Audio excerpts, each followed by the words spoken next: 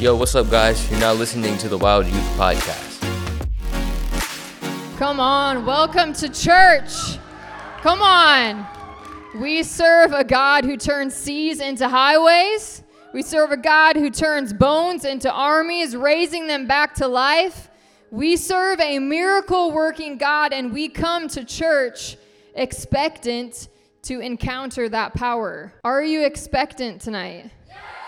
All right, come on. We got to get the energy up in here. And energy, I mean, not crazy hype excitement. I mean energy and passion to expect God to move. That's a special kind of energy. I'm on the edge of my chair, God, waiting to see what you have for me tonight. God, what do you want to speak? What do you want to break off of my life? What freedom do you want me to experience? What do you have for me tonight?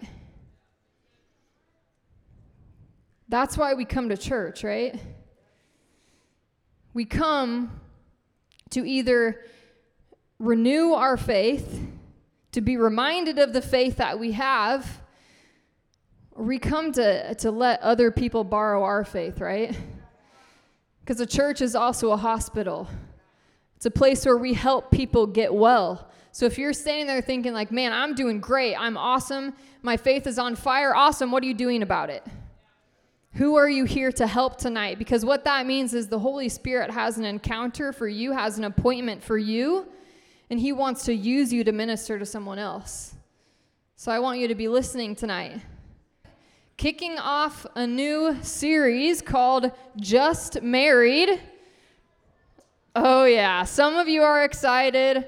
Some of you are secretly excited. You know, some of you are desiring to be married one day, but you're too ashamed to admit it yet. It's okay. Okay, get excited. All right, Revelation 19. Go ahead and stand up. Revelation 19. We're going to be reading verses 6 through 9. Then I heard what seemed to be the voice of a great multitude, like the roar of many waters and like the sound of mighty peals of thunder, crying out, Hallelujah! Everyone say, Hallelujah! Hallelujah! For the Lord our God, the Almighty, reigns. Let us rejoice and exult and give him the glory, for the marriage of the Lamb has come, and his bride has made herself ready. It was granted her to clothe herself with fine linen, bright and pure. For the fine linen is the righteous deeds of the saints. And the angel said to me, Write this, Blessed are those who are invited to the marriage supper of the Lamb. And he said to me, These are the true words of God. Let's pray. God, I thank you for your presence tonight. I thank you, Holy Spirit, that you do speak to us. I pray that you would give us understanding of what it means to have true relationship with you. God, I pray that you would reveal to us tonight where we're at in that relationship. Make it clear to us at what stage we're at in relationship with you and what we need to do to press in deeper to that and to trust you more and to put more of our faith in you tonight. God, I just ask that you would wipe away every distraction, that we would throw everything else from our minds and we would just be focused in this moment on your presence and what you have for each of us. In Jesus' name, amen. Amen. Give five people a high five before you sit down. And I would like my newlywed contestants to make their way up here. All right, since we're talking about Just Married, I figured we'd have a little bit of fun before we get into it and play the newlywed game. Daniel, can you tell everyone how long you and Clara have been married? 2 years. 2 years. Come on. Still fairly newlywed. Okay, go ahead. Take your shoes off. You need to keep one and give one to Clara. Clara, you need to do the same. Okay, I asked Daniel before this if it was okay, and he was like, I'm wearing 2 socks and they each have holes in them. Yeah, it's all right. Okay, so this is how this game works. I have 5 statements, I have 5 statements, and what they're going to do is when I read off the statement, they're going to hold up the shoe of the person that it makes the most sense of. Does that make sense? Okay, cool. Do you guys get it, Clara? Good? Dana? Okay. The person who spends more time getting ready. All right, yeah. You guys are on the same page. Okay. Who cooks more meals? Nice. Okay. Who has more pairs of shoes? Yeah, all right. All right, you guys are doing awesome. Okay. Who eats more sweets? Yeah? We're going 4 for 4. Okay, let's see if you can do 5 for 5. Usually takes out the trash. Yeah, all right, you guys are 5 for 5. Give it up for our newlyweds. That's it. I know, I gave you some easy ones. I figured now wasn't the time to hash out marital issues, right? Maybe we'll save that for later. Okay, that worked out really well because they went 5 for 5. They answered the same on every one. Way to go. That's impressive. So since it is February, I figured it was a good time to dig into what it means to be married to God. I'm going to need the front row to be quiet. Thanks. Thank you. February, what it means to be married to God. See, God often likens our relationship with him to that of a marriage. So a marriage between a husband and a wife. We see that over and over again in the Bible. Several times, his people, meaning us, are referred to as the bride of Christ, right? Isaiah 54 actually says that our maker is our husband, meaning that God, our maker, our creator, is the husband of the church. Now, that doesn't sound as weird for us women. Maybe for the guys it sounds a little bit weird, right? But it's an analogy, okay? You see, there's a reason that sometimes instead of just saying that we are Christians, we say that we have a relationship with God. I'm going to be honest. I think sometimes we've gone so far into making sure that we're saying I just have a relationship with God. I'm not a part of a religion. I'm not a Christian. I'm just a Jesus follower. I think we've gone a little bit too far, right? But it is a relationship. We do have a relationship with him. But sometimes we forget that there are different phases, different stages of a relationship. And there are different types even of relationships. So simply saying I have a relationship with God doesn't necessarily mean that you've given your life to God. Does that make sense? So we're going to dig into a little bit about what these phases of a relationship are. So if we look at a dating relationship, a marriage, we'll look at the phases that goes through and then relate those to our relationship with Christ. See how the two of them compare. So it usually starts by maybe you walk into a classroom, you walk into Target, heck, I don't know. You walk in somewhere and across the way someone catches your eye, right? You're like, whoo, they look good. Or maybe it's someone that's held the door open for you, right? They've done something nice and it just catches your attention like, whoa, okay, they care about people. That's cool. Or maybe you hear something really awesome about someone and it just really catches your attention like, that's a really cool thing that they did. I want to know more about that, right? You start to gain interest to at least know more about a person. And you enter into what I call the curiosity phase. Curiosity. So this is what I would describe as the time where you hang out with a prospective person, the person who you have interest in a group setting, right? You find a way to be around this person, but there's a group of people that are there with you. And from this, you begin to learn more about who they are by your interaction with them in that group setting. You even see what they're like around their friends. Now, this is something whenever someone is telling me that they're thinking about dating someone, I ask them, Have you been around them when they're with their friends? Because that will tell you a lot. You'll see not only how they act around you because they want to impress you, right? Or you want to impress them, but if they're with you and their friends, you're going to see a little bit deeper about how they actually are and how they actually talk. And the more interested you are, the more that you want to learn about them, and the more that you are going to put yourself in a position to be around that person. You're going to find ways to be where that person is. If they're playing a sport, you're going to show up to their game, right? If you find out that they work somewhere, you're going to show up at their work. You're going to do things to make sure that you are in the vicinity of the person that you're interested in.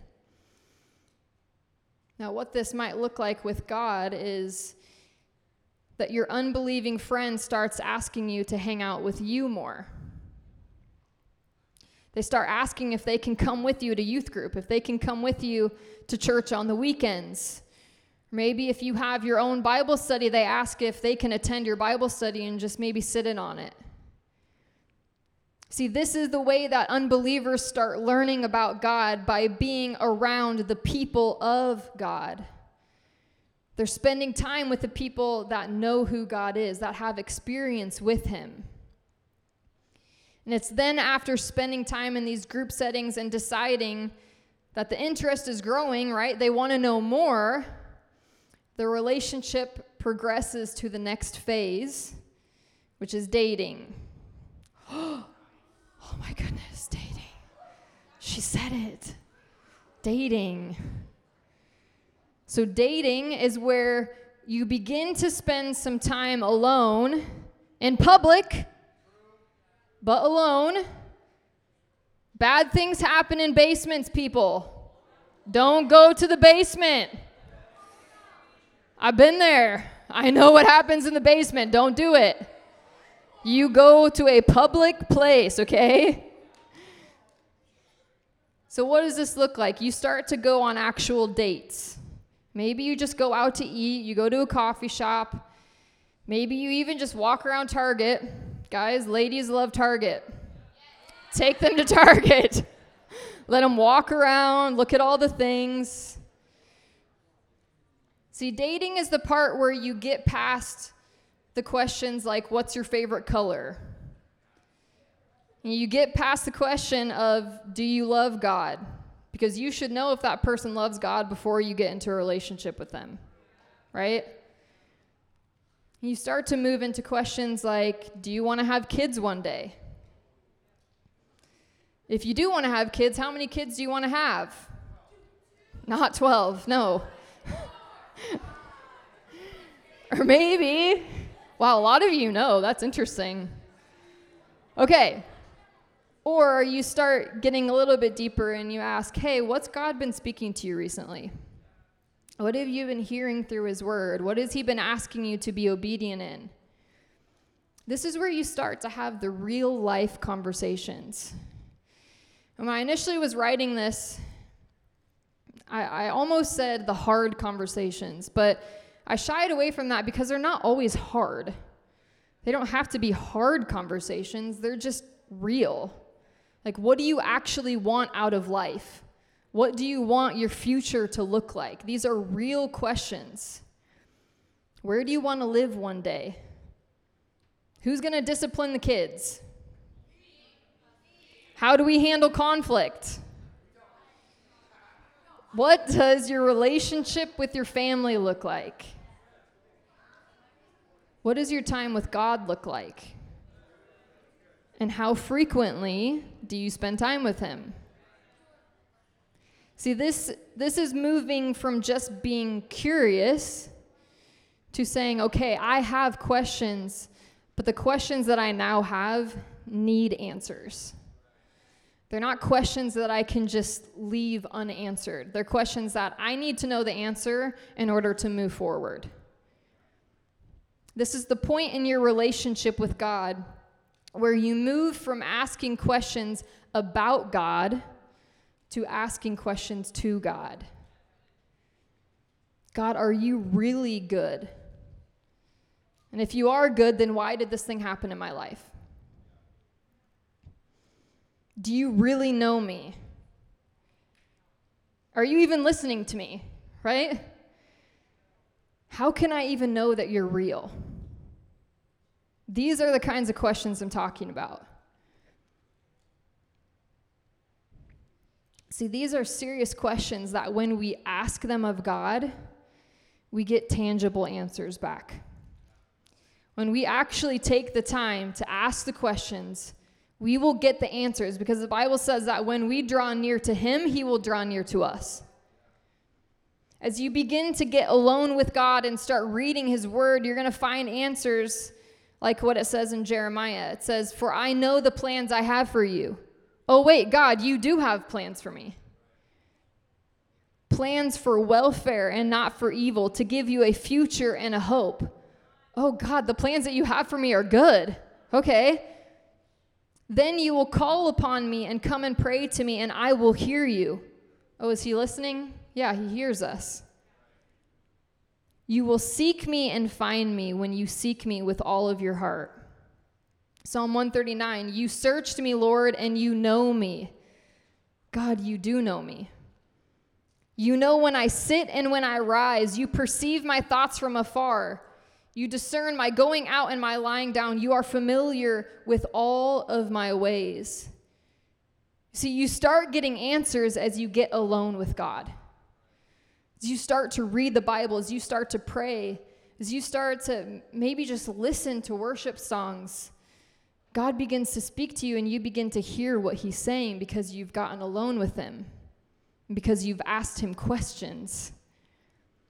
And as you do this, you get to know the heart of God. And that's the purpose of asking questions. When you ask questions and you dig in, you get to the heart of whatever that matter is. And so when you're asking them of God, you're getting to the heart of God. You start to learn that he is gracious, that he is merciful. You learn that he does have compassion for you. And you learn that he loves you. And the more that you hear, the more you begin to believe him. And then comes the proposal. So we move on to the stage that I am calling betrothal. Everyone say betrothal. Betrothal. Okay, so in Bible times, in Hebrew culture, they had this period of time before the actual marriage that was called betrothal. The closest thing that we have to this would be engagement, once you get engaged, but it's not the same, okay? In those times, betrothal was actually legally binding. They signed a contract. And so during that time, they didn't live together. They didn't have sex yet. Now, all of those things didn't happen until the actual marriage feast and the ceremony. But it was so serious, and it was legally binding. So we see the evidence of this with Mary and Joseph, right? The story of Jesus being born. Mary gets pregnant by the Holy Spirit, and Joseph finds himself in a pickle, right? Because the one that he's betrothed to, the one that he calls wife, has become pregnant, but he knows that they haven't done what makes her get pregnant. The Bible says that before the angel appeared to him, he had decided to quietly divorce her because of her adultery. Now, to us, that wouldn't make sense if they weren't married yet, right? But that's what's showing that this betrothal was that legally binding contract. And you see, when Ian and I got engaged, we viewed it, I would say, as seriously as betrothal. We didn't, sign a contract because that's not really a thing here, not that I know of. So we didn't sign a contract, but we knew at that point, when we became engaged, there was no backing out. That was us committing to one day soon, we were going to have that marriage feast, we were going to have the ceremony, and we were going to sign the papers. We were committing ourselves to one another. And you see, when we become betrothed to someone, what happens is we carry a different confidence. We carry ourselves differently. We walk with our heads a little bit higher because we know and we are confident in the love that we have for each other. When we say yes to God, giving him our life, we become betrothed to him. Paul, when talking to the church in Corinth, says this, "For I feel a divine jealousy for you, since I betrothed you to one husband to present you as a pure virgin to Christ." See, what Paul is saying is we are betrothed to God. As his people, we have made that commitment. We've given our lives to him, and so we've tied ourselves together. But something else that happens during that time is the man or the husband, he gives gifts to his soon-to-be wife as a way of continuing to pursue and woo her. Woo. Woo. W-O-O, woo.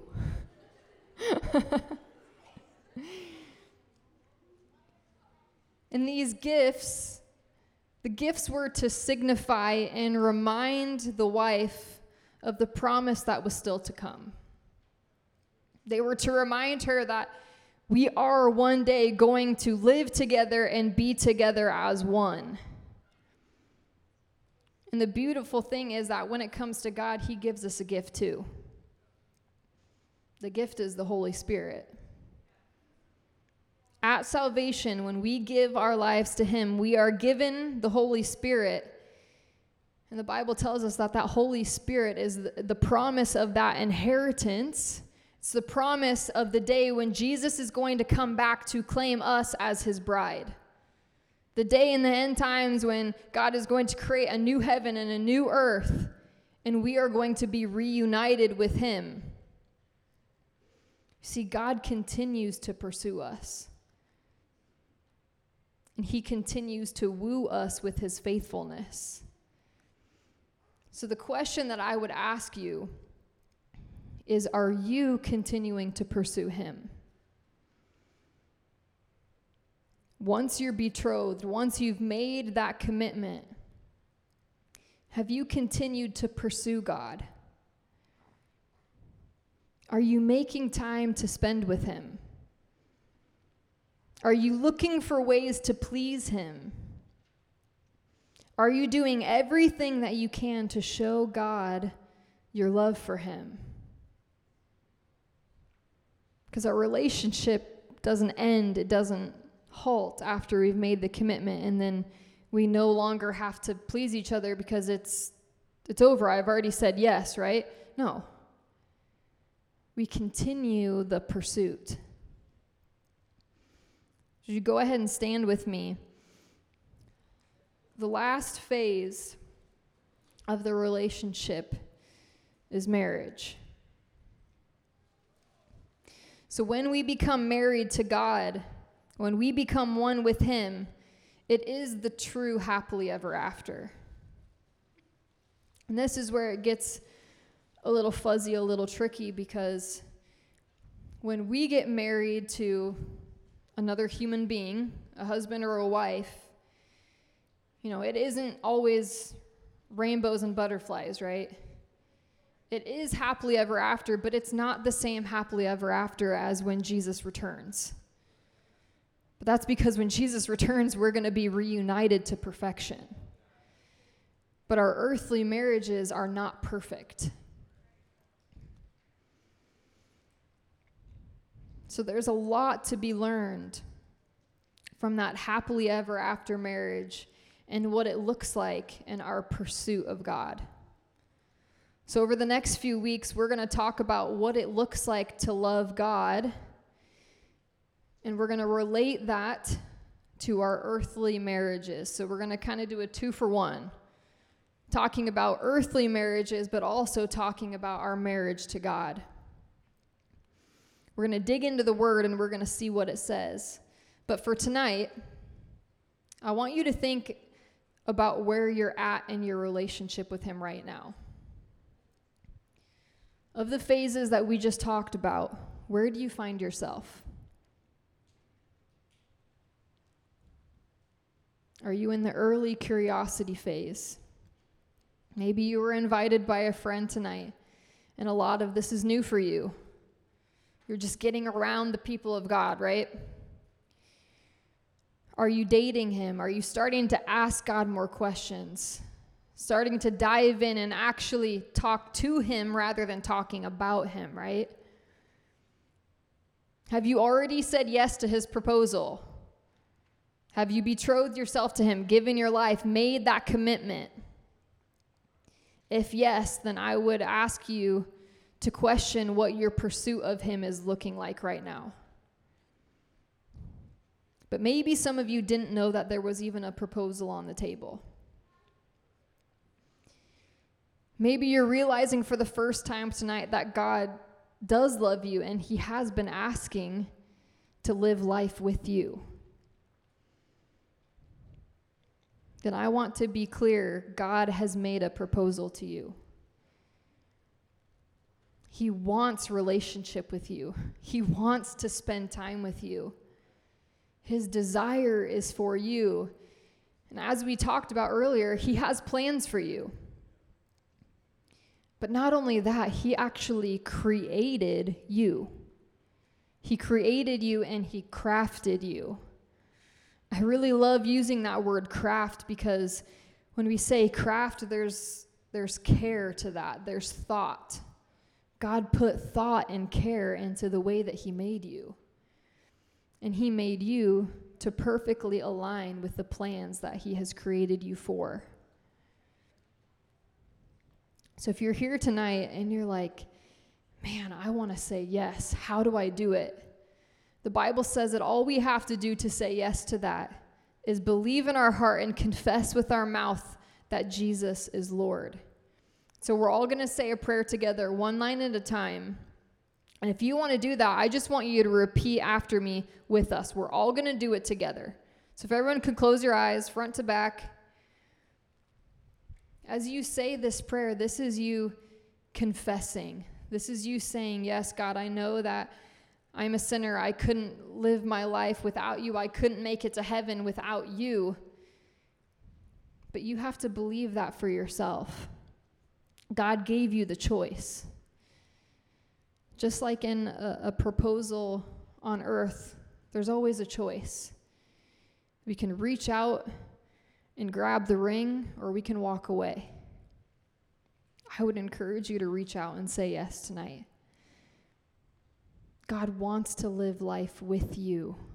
He wants to help you. He wants to be the shoulder that you can cry on. He wants to be the person getting in the mud with you and cleaning it all up.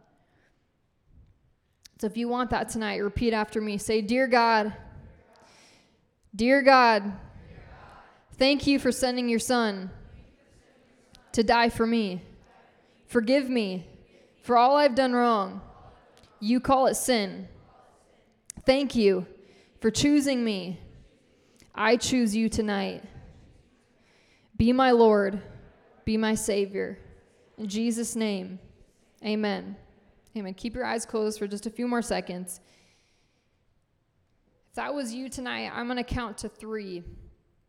And with no one else looking around, when I hit 3, I want you to shoot your hand up because I want to know who I'm praying for. I'm going to pray for you right where I'm at. I'm not going to have you come down to the front. I'm not going to tell everyone who you are. I just want to know who you are so that I can pray for you before we even leave this moment. So if that was you on the count of 3, 1, 2, 3, shoot your hand up. Awesome. Thank you. Would the rest of you just reach out your hands as we pray? God, I thank you for the 2 students tonight that gave their lives to you. Holy Spirit, would you just come and flood their thoughts with truth? Would you come and tell them what it looks like to have a relationship with you? Holy Spirit, would you fill them with your peace right now? I pray that they would lay down any shame, any hurt that maybe they carried in with them, knowing that shame is left at the cross, that Jesus took any shame from them so that we could live in freedom. God, I pray that they would step into that freedom tonight, that they would walk out feeling completely new, completely refreshed, completely revived, God. And I pray that as they wake up tomorrow morning, they would remember the decision that was made tonight, and they would say, God, what do you have for me today? Now, Holy Spirit, I pray over this time at the altar. I ask that you would just have your way. Speak to us. For those of us that have appointments made, I pray that you would begin to speak those to us right now, God, and that you would give us boldness to step out and do what you're asking of us. So God, we thank you and we praise you in Jesus' name. Amen. Amen. Come on, let's praise God for the two people. Amen. Awesome. So for those two people, if you don't have a Bible, please come find me. Anyone that has one of these lanyards, find one of us. We would love to give you a Bible. We want you to have the Word of God because the Word of God is truth. The Word of God will teach you what it looks like to have a relationship, will teach you how to please God, how to live in the goodness of God. So read it. Please get a Bible and read it. Thanks for tuning in to the Wild Youth Podcast. If you like what you heard, follow us on our socials at The Wild YTH or come in person on Wednesdays from 6:30 p.m. to 8:30 p.m. Stay wild, fam.